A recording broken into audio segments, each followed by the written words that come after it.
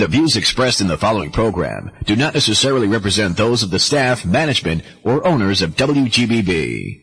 Live from the WGBB studios in Merritt, New York, this is Sports Talk New York.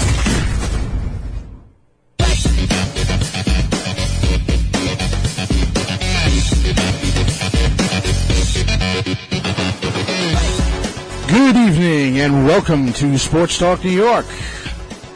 Today is Sunday, September 18th, 2020, and I am your host, Tony Stabile. We have an unbelievable, great hour of New York sports coming up. It is a great day if you are a New York sports fan.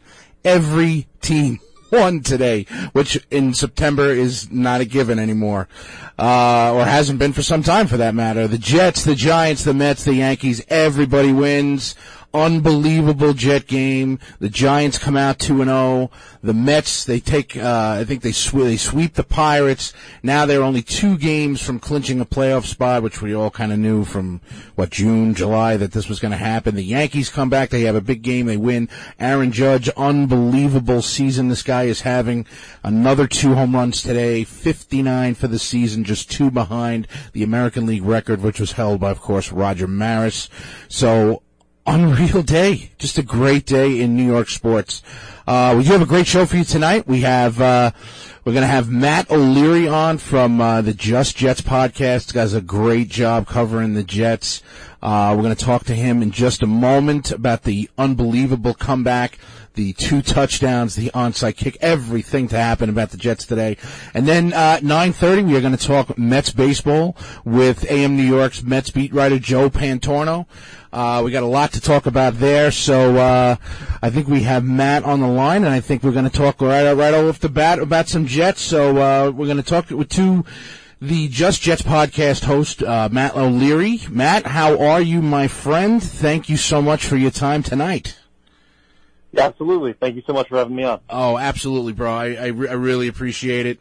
Let's get right into it, though, bro. I mean, last week we see everybody saying same old Jets. You know, we saw in training camp, we watched the draft this year, we knew how much talent that there is around this team. You know, no Kyle Wilson to start off the season, you know, through the first couple of weeks. Everyone's concerned about Joe Flacco. You got, you know, some teams, some fans who don't even want Flacco in the lineup. They wanted Mike White. They have a tough game against Baltimore. You hear Salah's comments at his press conference on Monday about taking receipts for people who are mocking the Jets. And then you come into Cleveland today and, bro, what a game. What a day. I mean, look, it's not a perfect day. It's not a perfect game, but what an unbelievable game for the Jets today, with an unbelievable finish. Tell me about your thoughts coming into this week and then what you expected to see in Cleveland today. Yeah, you know, obviously seeing what the Jets did in week 1, I wasn't too thrilled with the offensive performance. They had just 3 points through the first 59 minutes in the first game before scoring in garbage time against the Ravens. So I wasn't too confident going into this game. Obviously the Browns without Deshaun Watson, that you would think, okay, winnable game for this team, you would think, but I was really soured by the Jets' offensive performance in week 1. They completely proved me wrong, and Joe Flacco played a relatively good game today. I threw for over 300 yards, had a bunch of passing touchdowns, I believe it was 4 passing touchdowns, and it was a very good day for him. Offense was in gear. They cleared 30 points. Anytime that happens, that's a great thing. And a great comeback in the final 2 minutes. I think that's all you could really ask for as a fan. They were in the game all the way. They were competitive the entire way. So all around, much improved from what we saw in week 1, that's for sure. Absolutely. Absolutely. And, you know, it wasn't looking too good early on. You had the Flacco fumble. Myles Garrett basically came in completely unguarded and ran right over Flacco. You had to be concerned, especially early on in this game. Like, are we going to see this again? What we saw last week, was there going to be I'll say in the middle of the first quarter, I thought about Mike White for a few minutes, and then Flacco comes out and, you know, he starts to utilize some of these weapons that the Jets have. And you saw Breece Hall today. You saw an unbelievable second game for Garrett Wilson. And I mean, man, you know, like, you can't not be excited about the offensive performance that you saw, which was as if you were watching two completely different teams from last week to this week. Well, yeah, 100%. And I think, in week one, Garrett Wilson had 4 catches and just over 50 yards and didn't play a lot, but when he did play, made some nice plays. And I think everyone all week long was calling for, like, hey, you got to get this guy the ball. He looks the part, in a small sample size in week one, and then they really featured him in the offense this week. I think Mike LaFleur realized his mistake a little bit from the first game of the year, and, man, did he show up on a big stage playing in Ohio where he went to school. That was really cool. And 2 touchdowns, the game winner. Again, can't ask for too much better, and that's what you want to see from your 10th overall pick. I thought he was tremendous today. Absolutely. And another thing about it is that I feel like the more attention they had to start to pay to Garrett Wilson, and then it allows Corey Davis pretty much right after the Cleveland scores and puts what we thought was the final nail in the coffin at 30-17, and it was just a 60-yard, and there was nobody within 10 yards of Corey Davis on this play, and he basically walked into the end zone from the 20-yard line. It was an unbelievable pass. Could we see more of that from Corey Davis now that maybe he's not the number one and now he's kind of that number 2 target out there now? Yeah, absolutely. I think what could potentially make this Jets offense so dangerous is how many weapons they do have.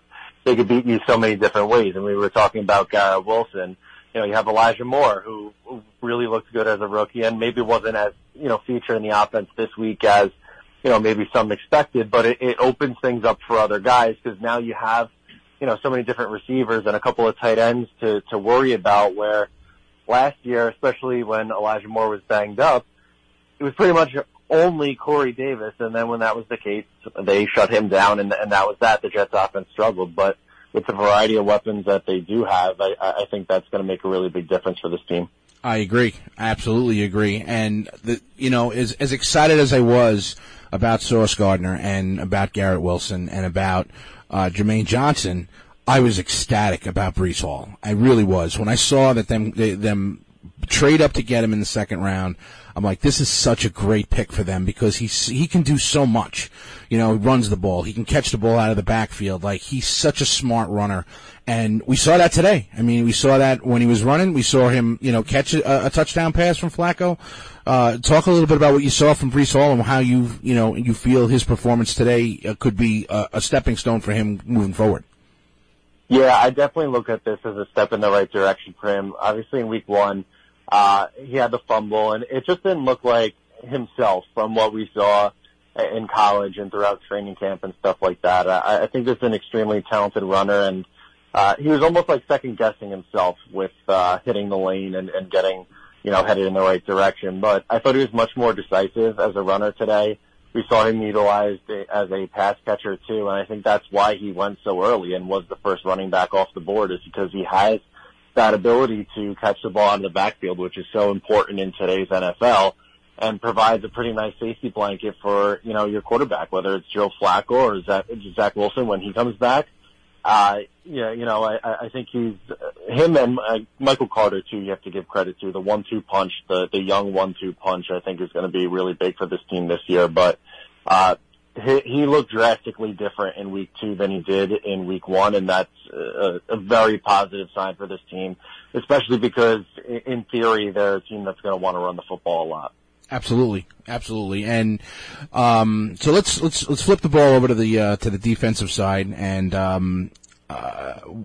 tell me about tell me your thoughts on what seems to be, at least in my opinion, a lack of a pass rush still. I mean, it's not as if you don't have the personnel out there now. I know John Franklin Myers is still, not himself.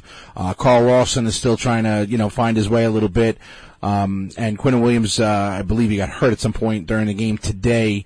But we still only saw 1 sack out of the team. I think they only had 1 sack last week. Are you concerned about this, or is this something that you feel that they're just, they're just going to need a little bit more time? It's a little concerning because, as you mentioned, they have their full personnel now. Carl Lawson got a sack today, which is really good to see. Obviously, him coming back, missed all of last year. I think he's going to be a big factor, but I would like to see them get more pressure consistently. They don't really seem to do that, and the defense really struggled as a whole this week. They let up over 30 points, which is no good.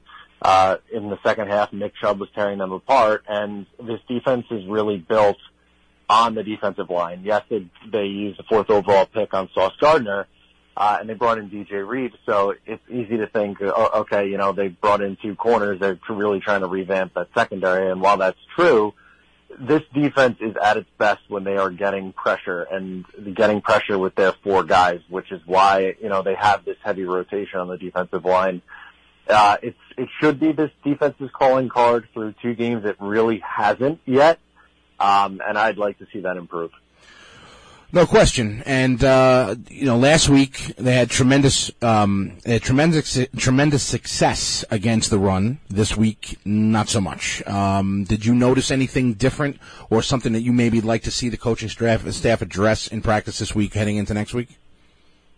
I just thought it was an off game from the linebackers. I think that's really where the difference was. I was impressed with C.J. Mosley and Quan Alexander and Quincy Williams.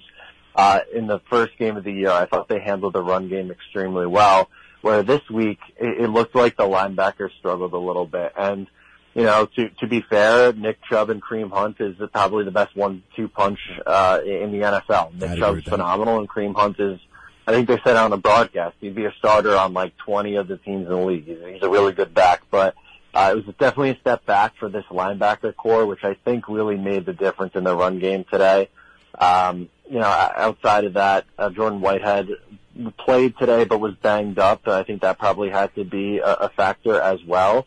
But it was definitely a noticeable difference from what we saw in week 1 to what it was today against Cleveland, because they really struggled. Yeah, and that was the one area I thought didn't either stay the same or improve from last week, and, hence why I wanted to get your thoughts on that. But let's move into the secondary. And last week, LaMarcus Joyner had I'll put it lightly, he had a tough week. And today I thought he played a much better game, but, that's only under the assumption that you could only go up from where he was last week. What were your thoughts on how the secondary handled themselves this afternoon?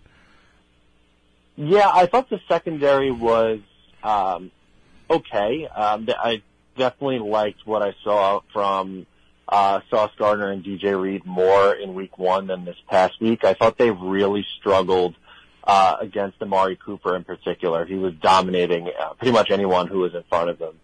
And he got yardage against and catches against just about everyone. You mentioned LaMarcus Joyner. It's a little frustrating to see him out there and how much they're relying on him. This is a guy who really hasn't played a lot in the last couple of years due to injury.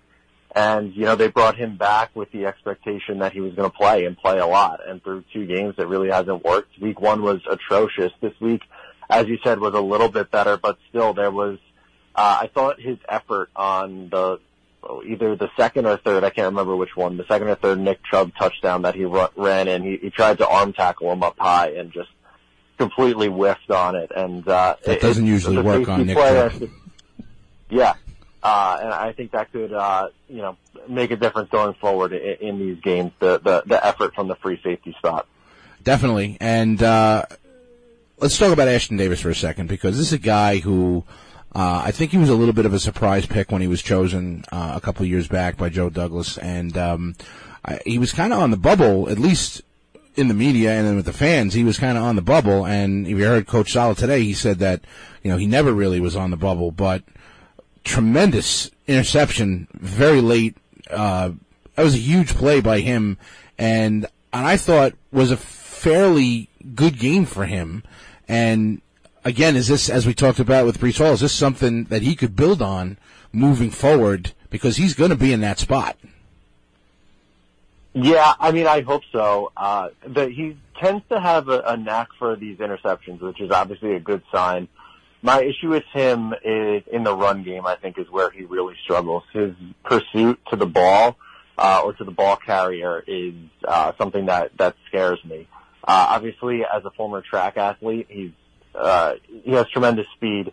He's a great runner, but I think the football senses aren't quite there yet because he doesn't have that, all the years of experience. Again, phenomenal athlete, but I worry about his impact in the run game. And who knows, maybe more reps fixes that. And love the interception today. That was great and sealed the game. And he's, had a knack for coming up with these interceptions. I think it's just a consistency thing for me. Yeah, I mean, I guess that comes with, comes along with any young player, but, again, this is a guy who, plays a pretty important position, so you're going to want to see that consistency, and you're going to want to see it a little bit, obviously, grow as time goes on. Let's discuss the coaching staff, today. I'm a big Robert Saleh fan. I really am. And I was excited when they brought him here. I thought that even though this team was terrible last season, I really felt like, he didn't have the personnel in order to make them pretty much any better than they possibly could be. But seeing the way the players respond to him, seeing the type of energy that he brings out there, I think that this game was probably his best. That onside kick call late. There's no other way to go about it, whatnot, but I really like the way Robert Saleh, kind of handled this week in the media, handled himself this week, on the sidelines, and they come away with this huge win, and I feel like this is a big moment for him, like, almost like, we can actually expect better things now instead of Jet fans just walking around saying, well, it's the same old Jets, it's the same old Jets. What do you think about that? Yeah, 100%. I agree. This is probably one of his better games, if not his best game. Obviously had an interesting week with some of his quotes. I was a little critical early on, with the taking the receipts comments. Didn't love that, but he put his money where his mouth is. He went out and won a game that a lot of people were expecting this team to lose. And, the offense played well. He has faith in his guys, and what I really like about Robert Saleh is he's very much so a player's coach. It's obvious that players love the guy and respect him. And for me, it's always about how is the game manager aspect of it going to be. And I thought he took a step forward today. Love the idea on the fake punt on the second possession of the game as well, which led to a touchdown. And, I think he's growing, and I hope we see more games like this going forward because it's important to see, because this is a young team, but it's also a young coaching staff. So it's important to see the coaching staff grow with this team. No question. And Braden Mann, a guy who was almost on the bubble last week, throws a huge pass, has a good day with kicking the ball inside the 20 a couple of times. I think he averaged almost 50 yards a punt. So he redeemed himself. Special teams, is going to be a big thing, with this team as well. But the one thing I think I'm a little surprised about is I know C.J. Uzomah was out this week. Ty Conklin in training camp kind of emerged as the number one target tight end on this team. They drafted Jeremy Ruckert, who, hasn't really played yet. Again, like I said, Uzomah was out, but Conklin has been, he had a fumble last week, and I believe, he had a fumble today too, did he not? Yeah, on the final drive he did fumble. And they recovered, thankfully. Mm-hmm. So, is this just growing pains, kind of just, what are you seeing from Ty Conklin that, that may be causing this? Because I thought that this was going to be a strength for the Jets, and right now it's kind of been like a non-factor for them so far.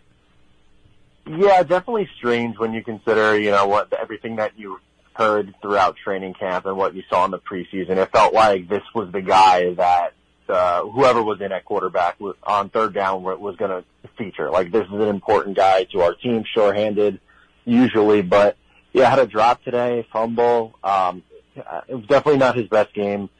He struggled a little bit in week one, had the touchdown in garbage time, but I would be lying to you if I said I wasn't underwhelmed through 2 games. I think he bounces back. I think he's too talented not to. But yeah, ugly showing through the first 2 weeks, but I think he gets back on track. Okay, so now we saw the game last week against Baltimore. Wasn't able to do much on offense. You see today's game. Which, if in your opinion, which of these two teams is the actual New York Jets? Great question. I'm going to take the cop-out answer and say somewhere in the middle. I knew you were going to say it. Yeah. I don't think offensively, I don't think they're nearly as bad as what they were in week one. And then this week, obviously, they bounced back. But I think this is a team, like, I don't think it's unrealistic to say, like, they should be somewhere around middle of the pack offensively, especially when Zach Wilson comes back, because, you know, the offense was really tailored and built for him, not for a, you know, almost 40-year-old Joe Flacco. But, you know, give Flacco credit. He did a great job today. But I think there's a team who should be competitive week in and week out. They might not finish the year with a winning record, but I think they at least have to show, you know, signs that they're competing. They can't be getting blown out every week. I want them in these games, and, you know, I think going forward they continue to do that. So up until the last 2 minutes, I'll make it even more specific. Up until a minute 55, right after Chubb scored that touchdown to put them up by 13, where was your reaction going for your podcast tomorrow? Yeah, not great. Was frustrated because, like, again, this was a game they were in pretty much the entire time. Then the storyline was going to be, you know, the defense fell apart, the offense did a lot, but, you know, in week one it was the offense that cost them, and now in week two it's the defense that cost them. But, you know, you mentioned Nick Chubb. He doesn't go down. He gets in the end zone, gives the Jets some life. The Jets, for some reason, the Browns, for some reason, don't cover Corey Davis. They get a touchdown and then recover an onside kick, and the rest is history. So a lot changed in the final minute 55, but, you know, I was getting ready to rip this Jets defense for not being able to get a big stop in the second half. I mean, and what? Well, I'm, and this is something that I still kind of can't get over, is what Cleveland was thinking, not downing that ball. Like, you know, you're already up. You're up by a touchdown. There's a minute 55 left in the game. Why would they give them the ball back? I mean, did they disrespect them that much? You know, did they have so little faith that they had no? I mean, is that possible? You know, is it the possibility that they let Corey Davis go because they never thought Flacco was going to hit him on that pass? I mean, what's going through Cleveland's mind at that moment? And it ultimately cost them the game. Yeah, it did. That's a situation where, and we see it all the time. Usually you see it all the time. The defense is going to prevent mode where they don't let anything over the top, but they'll allow the stuff underneath. And teams will dink and dunk their way down the field, but it'll eat up a lot of time, and that's pretty much the game.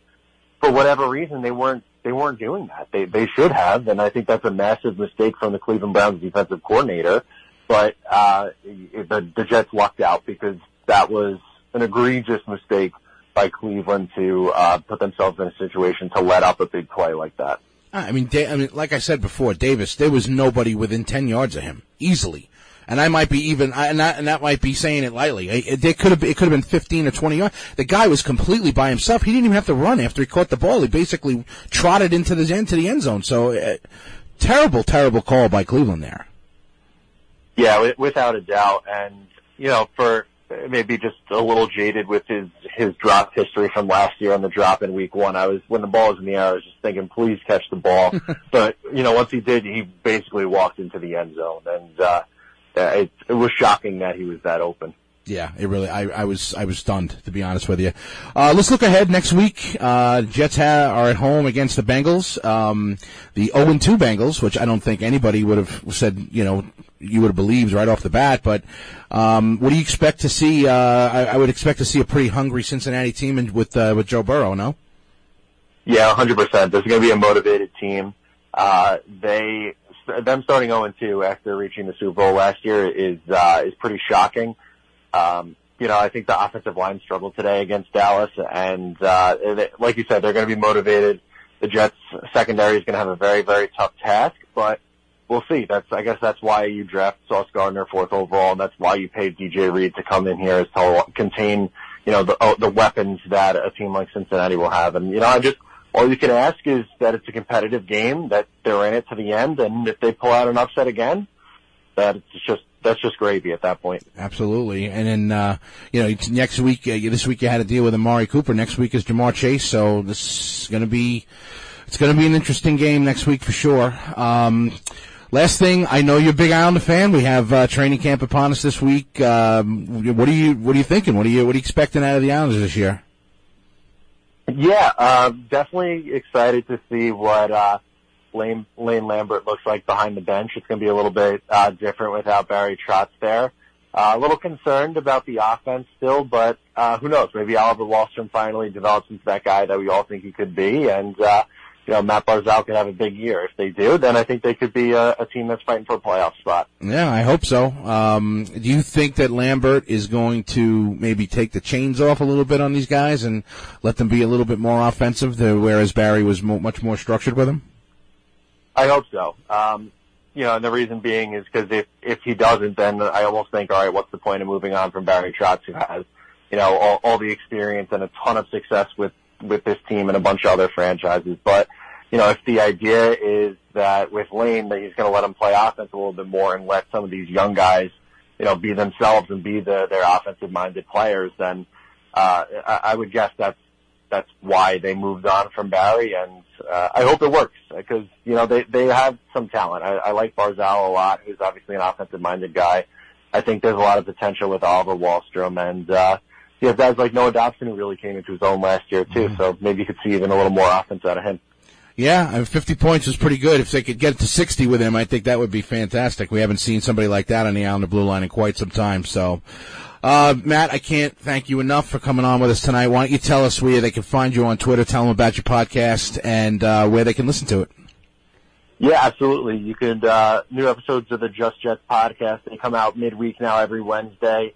We'll be recapping week 2 and then previewing the upcoming game against Cincinnati. You can follow along on Twitter and all social media at Matt O'Leary NY, covering the New York Jets, talking New York sports, and trying to keep it light and have a good time over there. Yeah, and you do a great job with it, Matt. I've been a fan for a while. I'm glad that we got to have this chat, and I'd love to have you on down the road.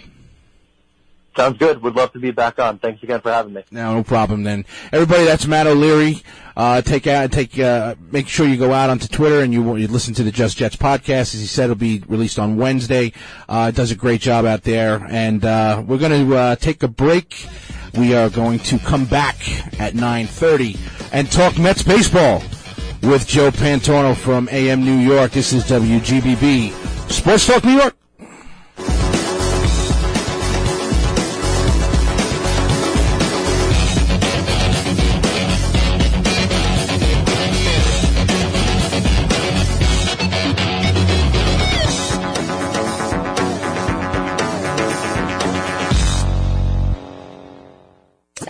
You're listening to Sports Talk New York. Tune in every Sunday night at 8 p.m. on Long Island's WGBB. Broadcasting on 95.9 FM and 1240 AM. Or listen live online at WGBBradio.com. Stay connected to Sports Talk New York on WGBB by following us on Facebook, Twitter, and Instagram at WGBB Sports Talk. You're listening to Sports Talk New York on Long Island's WGBB. And now, back to the show. Welcome back to the second part of our show tonight. We're going to be talking about the New York Mets. We got Mr. Brian Graves behind the glass tonight, and now we are going to talk with AM New York's Mets beat writer, Islander beat writer also, Mr. Joe Pantorno. Joe, how are you, sir? Hey, Tony, I'm doing great. How are you? Thanks so much for having me on. Excited to finally get on the show with you. Oh man, we've been talking about this for a while, bro, and I'm glad that we were able to get you on. We got so much to talk about, and I'm sure that we'll be doing an Islander stint at some point down the road as well. But tonight is New York Mets talk. You covered the game today. Let's talk about the New York Mets, who are now magic number 2 to clinch their playoff spot, and they're doing what they're supposed to be doing right now, huh? Yeah, and it's sort of a foreign concept, I think, to a large portion of the fan base, which is why I think everybody should be enjoying it, because I think you'd like to think that this will be the norm for for years to come. I think that's what everybody was expecting when Steve Cohen came in. But yeah, this is the most successful Mets team that we've seen since 2006, at least. And any sort of win starting this week in Milwaukee means that they have a playoff spot clinched. But this is a testament to where this team's mindset is with Buck Showalter at the helm. They said that they wouldn't necessarily be celebrating just getting into the playoffs. Everybody has their eyes on the division. And we know that's going to be a tight race down the stretch.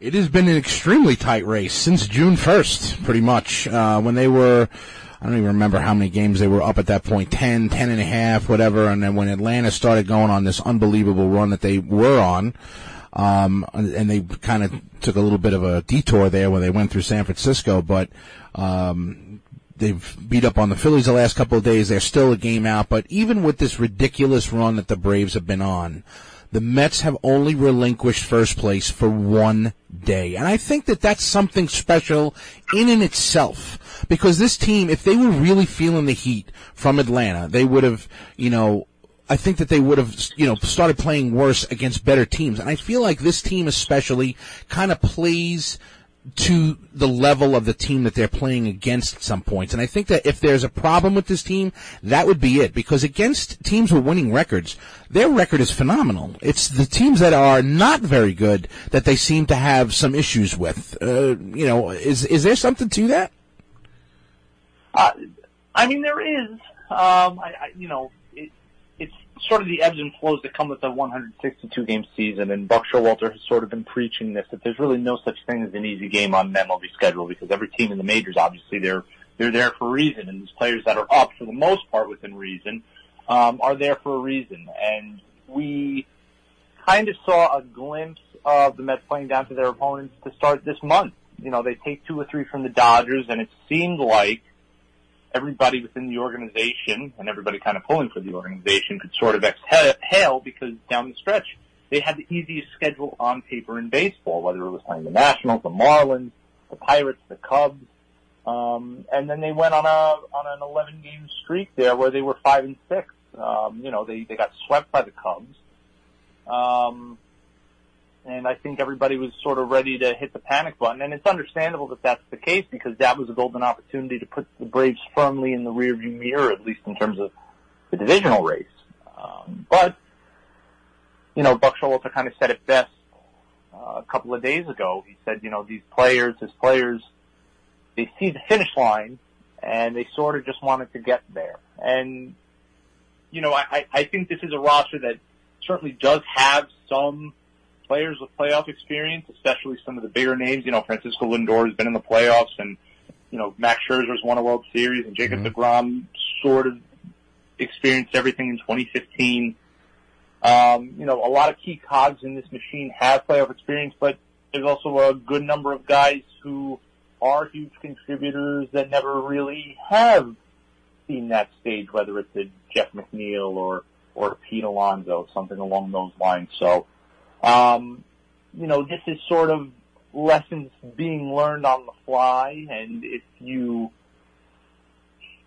are an optimist, I think a lot of people are thinking that this sort of stretch here, against the Cubs, at least, that was probably the lowest portion of their season, but you saw what they did. They rebounded and they swept a 4-game series for the first time this season, against the Pirates. So you'd like to think that they're stabilizing here. So I think really the notion of gloom and doom that comes from a large faction of social media, which you really can't take as the consensus, that's not necessarily reality.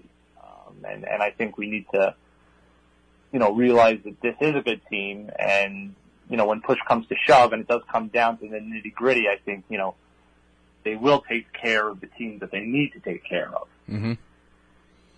No, I agree. And I think that I feel like over the course of the last couple of years, the Mets have done a kind of a revamping of that clubhouse. And I think that they weren't thrilled with it after last year. And they spent a significant amount of money in order to kind of change that over heading into this season. And I think Max Scherzer obviously was a huge part of that. and we've seen why. I mean, you can watch Max Scherzer pitch as an opponent every couple of series or whatnot when you're playing against Washington or whatever the case may be when he went to the Dodgers last year. But to see him day in and day out and see what he brings to the bench, what he brings to even to press conferences and so on and so forth, there's a reason why he's making the money he's making. Not only is he a phenomenal pitcher, but he is like he's a bench coach, a pitching coach, a mentor. He does everything. And to see this team and this clubhouse, they're close knit, and I think that has an effect on how you can get swept by the Cubs. And in years past, I feel like the Mets would have gone, lost 6 out of 8 after a series like that, and then to see them bounce back and play the way that they played against Pittsburgh. You're there, you talk to these guys. Tell me what you think, if that's part of it. It certainly is, and it's no coincidence that things sort of stabilized when Scherzer, got back from his minor league rehab out in Syracuse. He was back in the clubhouse. He was back on the bench. And it's also no coincidence that you're seeing guys like Chris Bassett, who's, eating up innings, and it's not necessarily the prettiest thing, but he's finding a way to navigate through danger. Love Chris Bassett, by the way. Carlos Carrasco has 15 wins this season, which is no minor feat in the majors. I think it was no coincidence that, you had David Peterson, for the most part, minus his start against the Cubs, fill in so effectively as a spot starter. Max Scherzer's kind of has his blueprints all over this team, and this is not only a winning presence, but a Hall of Fame presence. So I think any pitcher within the organization obviously wants to hear his 2 cents, and they're going to take whatever he does say to heart. I also think that Jeremy Hefner, the pitch coach, has done a fantastic job with the rotation as well. We've seen it over the last 2 years. But, for as much as Max Scherzer has done, I think Buck Showalter has the perfect formula of doing what's necessary to sort of take the focus and take the heat off of his clubhouse. And he does it with this sort of southern charm that makes you not even realize it's happening, where, you can walk into his press conference every day and you're talking about something different, whether it's, his commute, whether it's, the pitch clock or how he feels about the 3-batter rule. It's like the Jedi mind trick of Buck. Exactly. That's exactly what it is. But he knows how to navigate this market, which has not been the case for the last however many managers you'd like to count, but certainly Mickey Callaway and Luis Rojas.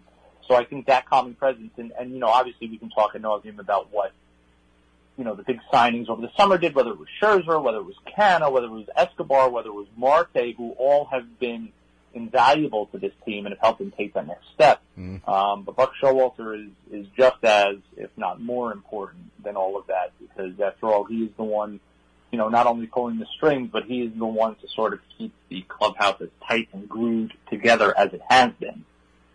No, there's no. I couldn't agree with you more. I mean, I was ecstatic about the Buck Showalter hire, and I have so many friends that had given up on this team so for so many years, knowing that they just weren't going to go anywhere. And when I heard about Buck, when he was a finalist, and I texted a buddy of mine, I'm like, bro, they're gonna hire Showalter, and he's like, man, now I'm gonna have to become a fan again, like, really? But it really comes down to they needed that, the calamity of managers after Terry Collins, and nothing was working, and we can go on for days about this topic. Believe me, I have plenty to say about it. But the fact that Steve Cohen has come in here and he, they identified the fact that they needed a manager that can navigate not only New York but a team that basically was going to have to come together with that type of, clubhouse that they were looking for, and he's been absolutely perfect. And I agree with you, Jeremy Hefner has been a big part of it with the pitching staff, but every night is a different guy. I mean, recently Eduardo Escobar, you had Canha earlier, late in the summer that went on a ridiculous run of huge hits. You've had Lindor do it, you've had Alonso do it. Starling Marte has been, a tremendous addition to this team. Jeff McNeil, and you see each and every day someone else is putting it in. I attribute so much of that to Buck. It's just like that, okay, next guy who needs to step up, let's do it. And they've done it beautifully. Yeah, they really have. And it's, Billy Epler really did, a very nice job. Say what you want about the trade deadline, obviously, but in the offseason, he identified the needs of this team and he went out and he got what was necessary. And I think, and again, you can say what you want about the trade deadline, and the Mets still had some pretty glaring holes that weren't necessarily filled, but, again, I think it was just a case of, do they want to make a big splash to potentially, I don't want to say mess with the chemistry within the locker room, but to potentially throw things off. That's probably another debate for another day. I think, again, when you look at it at the end of the day, I think the trade deadline was an underwhelming one and one that would probably be chalked up to as a loss. It certainly helps that Daniel Vogelbach is coming around, but, the fact that you have 4 players for Darren Ruff, and you don't get, anything really a legitimate reliever. Michael Givens has struggled. He has kind of come around as of late, but, a left-handed reliever was certainly needed. Now you're going into the postseason hoping that, Joely Rodriguez, who has been good as of late, could be that guy, or, you're relying on Seth Lugo to potentially be a reverse splits kind of guy to get out lefties. Those are big ifs. But that being said, I think this is a team that we've been looking at the roster for a few years now and say, okay, well, they have the talent. And they do. Jeff McNeil was an all-star in 2019, and Pete Alonso is already, in my opinion, the greatest slugger in franchise history. What's said about the pitching staff is, has been said for years, even though the names have cycled out, and, that sort of second coming of Generation K never really came about. But the fact that now all of a sudden everybody's sort of hitting these benchmarks and finding their ceilings and getting to their potential, again, it says a lot about what this current leadership regime is doing to unlock that. And the fact of the matter is that, not only is there a team that has a manager who's, a player's manager, but it's a manager that knows the game inside and out. And he knows how to, take a team through almost any situation that you can throw at them. So agreed. It's sort of this perfect blend right now, and there's a reason why, and this franchise really hasn't offered many opportunities for us to say this. We're looking at an all-time team here, at least throughout the regular season. So again, it all really comes down to whether this team will be regarded like a 1988 team that won 100 games and had so much potential and ultimately underachieved in the playoffs to the Dodgers, or, there's a little bit of magic in store where, what they are going to be, you can say the David compared to the Goliath, I think, once you get to the later rounds of the postseason, if you do potentially run into the Dodgers, or something like that. So, again, a lot of ifs here, but it's pretty clear and a refreshing change of pace to say that this franchise is only going upwards. Yes, but it's funny you brought the trade deadline up because that actually was going to be my next question, which was, it was a little bit underwhelming. The Daniel Vogelbach thing I thought was a good start. The Darren Ruff trade, I kind of was a little confused about that. The two positions I really would have liked to see them do something with. I really would have liked to see them bring in another catcher. And I really would have liked to see them bring in a reliever. And not only that, but you have a reliever that was actually pitching fairly well and was kind of coming along in Colin Holderman, and he gets dealt for Vogelbach. So, I was a little perplexed by that. Okay, I'll say that. I understood the idea of wanting to hold on to your prospects. They have some really good ones now. They have some really, really good ones. And especially getting 2 in the first round and Kevin Parada being as far along as he is hitting-wise, I would have thought that maybe, dealing a Ronnie Maurizio might have been, prudent, to bring in those pieces because this is such a special team, as we just spent the last 15 minutes discussing, giving them that, that maybe that extra arm, like Raisel Iglesias went to the Braves. He's been lights out since he's been there. Christian Vasquez went from Boston to Houston for nothing. So, I don't think that the prospect they got was even in their top 20. So those are the kind of moves that I guess I was anticipating because of this team being where they were. I get the whole chemistry thing. Obviously, you got a close-knit clubhouse. You want to kind of keep everything the way that it is. But these are positions that really needed, if they would have gotten a guy like Iglesias and they would have gotten a Christian Vasquez, this is, you're looking at a team that is practically, especially that you're going to go into a playoff series with Bassett and Scherzer and DeGrom and Carrasco and Walker. That's who wants to face that team? Right. And you absolutely bring up a great point where, there's this team that's on the precipice of doing something special, and the needs are so glaring and so obvious that it should be to a point where, you just have to do what you have to do to get it done. Mm-hmm. I will play devil's advocate just for a moment, though, and kind of bring up what we saw last year when the Mets had to give up Pete Crow Armstrong to get Javier Baez, where you're giving up a top prospect for nothing more than a rental. And again, it's can the Mets do enough? And, if they do something like that again, whether they give up a Mauricio or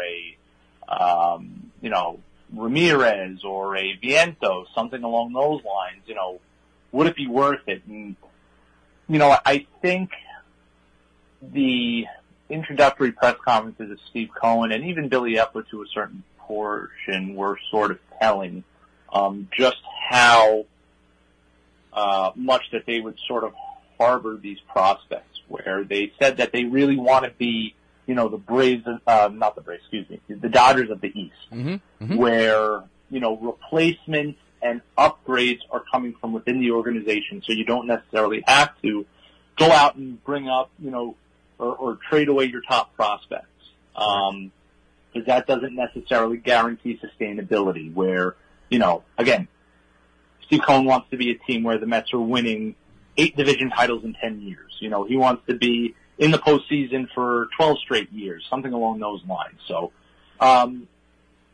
it's, in my opinion, and again, it's just my opinion, if you're a team that's looking to make a deal at the deadline, a big splash to get that final piece that you need, you're in win-now mode. And certainly the Mets are in win-now mode, 100%. But the Mets are also in win-then mode. Mm-hmm. And I think it's important for them to build up on what was a very thin farm system. And now all of a sudden, after a pretty darn good draft, you're looking at a system that's gone from the bottom ranks of baseball to now they're suddenly in the middle of those ranks. You suddenly have the number one prospect of all in all of baseball in Francisco Alvarez. You have 5 prospects in the top 100. So it's slowly coming along, and while it might be a little top heavy at the moment, the bringing on of Kevin Parada, that kind of helps lengthen things a little bit. And again, I'm not well versed and an expert in, the Mets farm system like others are. But I think it's pretty important that you kind of lay down that foundation. So all of a sudden, again, when you flash money for James McCann and he's not meeting that contract, then you all of a sudden find yourself, relying on him and Tomas Nido, who have been fantastic in September. Right. Then again, is that sustainable? But then all of a sudden, okay, instead of, the top thing on our list going into this offseason is finding a solution to catcher and spending more, it's, okay, well, we have the number one prospect in baseball right now. Who's the catcher? He's going to be the replacement. Looking at third base as well, how long is Eduardo Escobar going to be a legitimate option there? He signed for, only a couple of years. All of a sudden we find ourselves with 2 options with, Mark Vientos, and Brett Baty as potential third base options of the future. So those are just kind of two examples, and maybe that's what provided the moment of pause for Billy Epler. I guess, would he want to part with that? And I understand, Ronnie Mauricio of all people, he's a shortstop, and Francisco Lindor is the shortstop of the future for, the next 10 years. But in that same breath, maybe if you are going to deal Ronnie Mauricio, you are going to put him in a deal for something a little bit more. The Mets traded a comparable prospect in Andres Jimenez alongside Ahmed Rosario and plus for Francisco Lindor in itself. So, I think it's finding the right value. It's knowing what you have and holding on to it for its worth rather than potentially overpaying. Then it's, just kind of assessing and almost kind of playing the long game. Which again is not easy. Listen, I agree with just about everything that you said. And, going back to the Javi Baez trade, I thought at the time, yes, it was great because you brought Baez here and you have the idea that you're going to pair him with Lindor and you're going to keep him and so on and so forth. And then that whole thing kind of got soured as it went on. But I feel like Zach Scott made that trade because he felt he had to, not because he needed to make it, not because they were on, the verge of something like they are this year. Like, I feel like that kind of a trade this year would have been something completely different. I didn't think they needed something that big. I just felt that they needed to do something. Just not something significant, but just plug the holes, bring the depth in that you need, because now, as you see, you get towards the end of the year, you got guys that are banged up, you got this one who's not coming back yet, they're still waiting on Tyler McGill to bring him back in, maybe he's been out a lot this year, so you don't know really what you're going to get with him. So that was kind of just my thought on the whole thing. It's not that I felt that they needed to make some big move, but last year's move, and I was surprised that they had to give up Pete Crow Armstrong in that trade, to bring the rental of Javi Baez back. Typically that return is less because it is considered a rental, whether or not you have the money or not to sign him. But I would have liked to see them bring in a little bit more depth, and you saw the teams around them do it, and that's kind of the thing that it alarmed me about it, because Atlanta was playing so well, and then they bring a guy like Iglesias in, that's a big deal. That's a big arm to bring in your bullpen. Adam Ottavino's been fantastic for this team this year. I love what he's brought. I love the consistency he's brought. I mean, every relief pitcher has, issues here and there, but, he really has been as solid as you could ask him to be. So to add another guy like that would, in my opinion, would have been, a solid move and would have kind of kept up, with the Joneses, and what everybody else is doing. So, but that's, I think Epler's done a great job this year. I really do. I feel, I would have liked another lefty reliever. I think they were expecting a little bit more consistency out of Joely Rodriguez, but they didn't really get it. But as you said, he has been much better as of late. So I just to last question, just to wrap it up with you here, Joe, and I really appreciate your time tonight. We're looking at these last couple of weeks heading into the playoffs. Buck right now, I think, is got to be just focused on keeping his chemistry where it is and getting some guys a little bit of rest and keeping them healthy. What do you expect to see these last 2 weeks heading into the final weekend in Atlanta? Yeah, this is sort of the nitty gritty here, and you'd have to really say that the schedules between the Mets and the Braves are comparable, where it's not necessarily one team has all that more difficult of a schedule than the other. The Mets got the Brewers and the A's, the Marlins before they play the Braves, and then the Braves have the Nationals and the Phillies and I think the Nationals again, before they play the Mets. So, these are all, winnable games and winnable series for both teams, so it's really whoever blinks first. What I will say is one key thing to look out for, besides the obvious offensive consistency that has seemed to be just out of grasp for the Mets over the last couple of weeks. It's what really is going to be the plan for the bullpen, because right now the situation is pretty fluid. Outside of Edwin Diaz, you recently introduced Trevor May back into the equation, where, him and Adam Ottavino and Seth Lugo were all going to sort of compete for those late inning or bridge roles to get to Diaz. again, Joely Rodriguez, I think in his last 7 innings, hasn't given up a hit, and he's struck out 7, I think, as well. 5 of them today. Yeah, exactly. And then you have, you're introducing David Peterson into that equation. You're going to be introducing Tyler McGill. What appears to be, as we're speaking now, tomorrow or Monday, he's likely going to be activated. And then on Tuesday, the team's getting Drew Smith back as well. That's a good sign. So there's a lot of moving parts here, and there's only about 2 weeks to really kind of have this sweeping audition period for a number of arms. We're not just talking about 1 or 2. We're looking at 4 or 5 potential arms. And in the meantime, Buck Showalter is going to try and figure out what his best combination is moving toward the postseason. And he admitted it himself. He said, we're not going to have this figured out by the time the regular season ends. So there is a good possibility that they're going to be flying blind at times when the games really do matter. So I think that's really the overarching thing that I would be keeping an eye out on that's, maybe a little beneath, the big storylines, whether that's the, return of Scherzer or can Jacob deGrom, maintain a high level when he begins to tire or nears that 100 pitch mark. We saw it today. That wasn't necessarily the case. So there's obviously a number of things that need to be, maybe straightened out or at least ironed out. But, I think we come across this, this cliche, I think, every year where it's defense and the bullpen ultimately are huge things that win you championships. So that's correct. We know the Mets can play good defense. Let's see now if they have the pieces for the bullpen to really kind of help supplement a deep run. Well, I hope that that's the case, Joe. And once again, I really appreciate you coming on with us tonight. I look forward to our Islander chat that'll be forthcoming in the months to be to come. And just good luck down the road on this team, and enjoy the playoffs, man. This is going to be a lot of fun, I think. Of course, I appreciate that, and I appreciate you having me on. It was a blast, and I look forward to talking some Isles hockey with you down the road for sure. Can't wait, brother. Thanks so much again. I really appreciate it. Of course.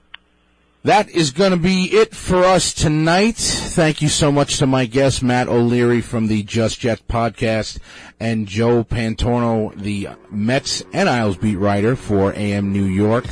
My name is Tony Stabile for Brian Graves. We are going to wrap it up. We'll be back here next month. Have a great week. Good night.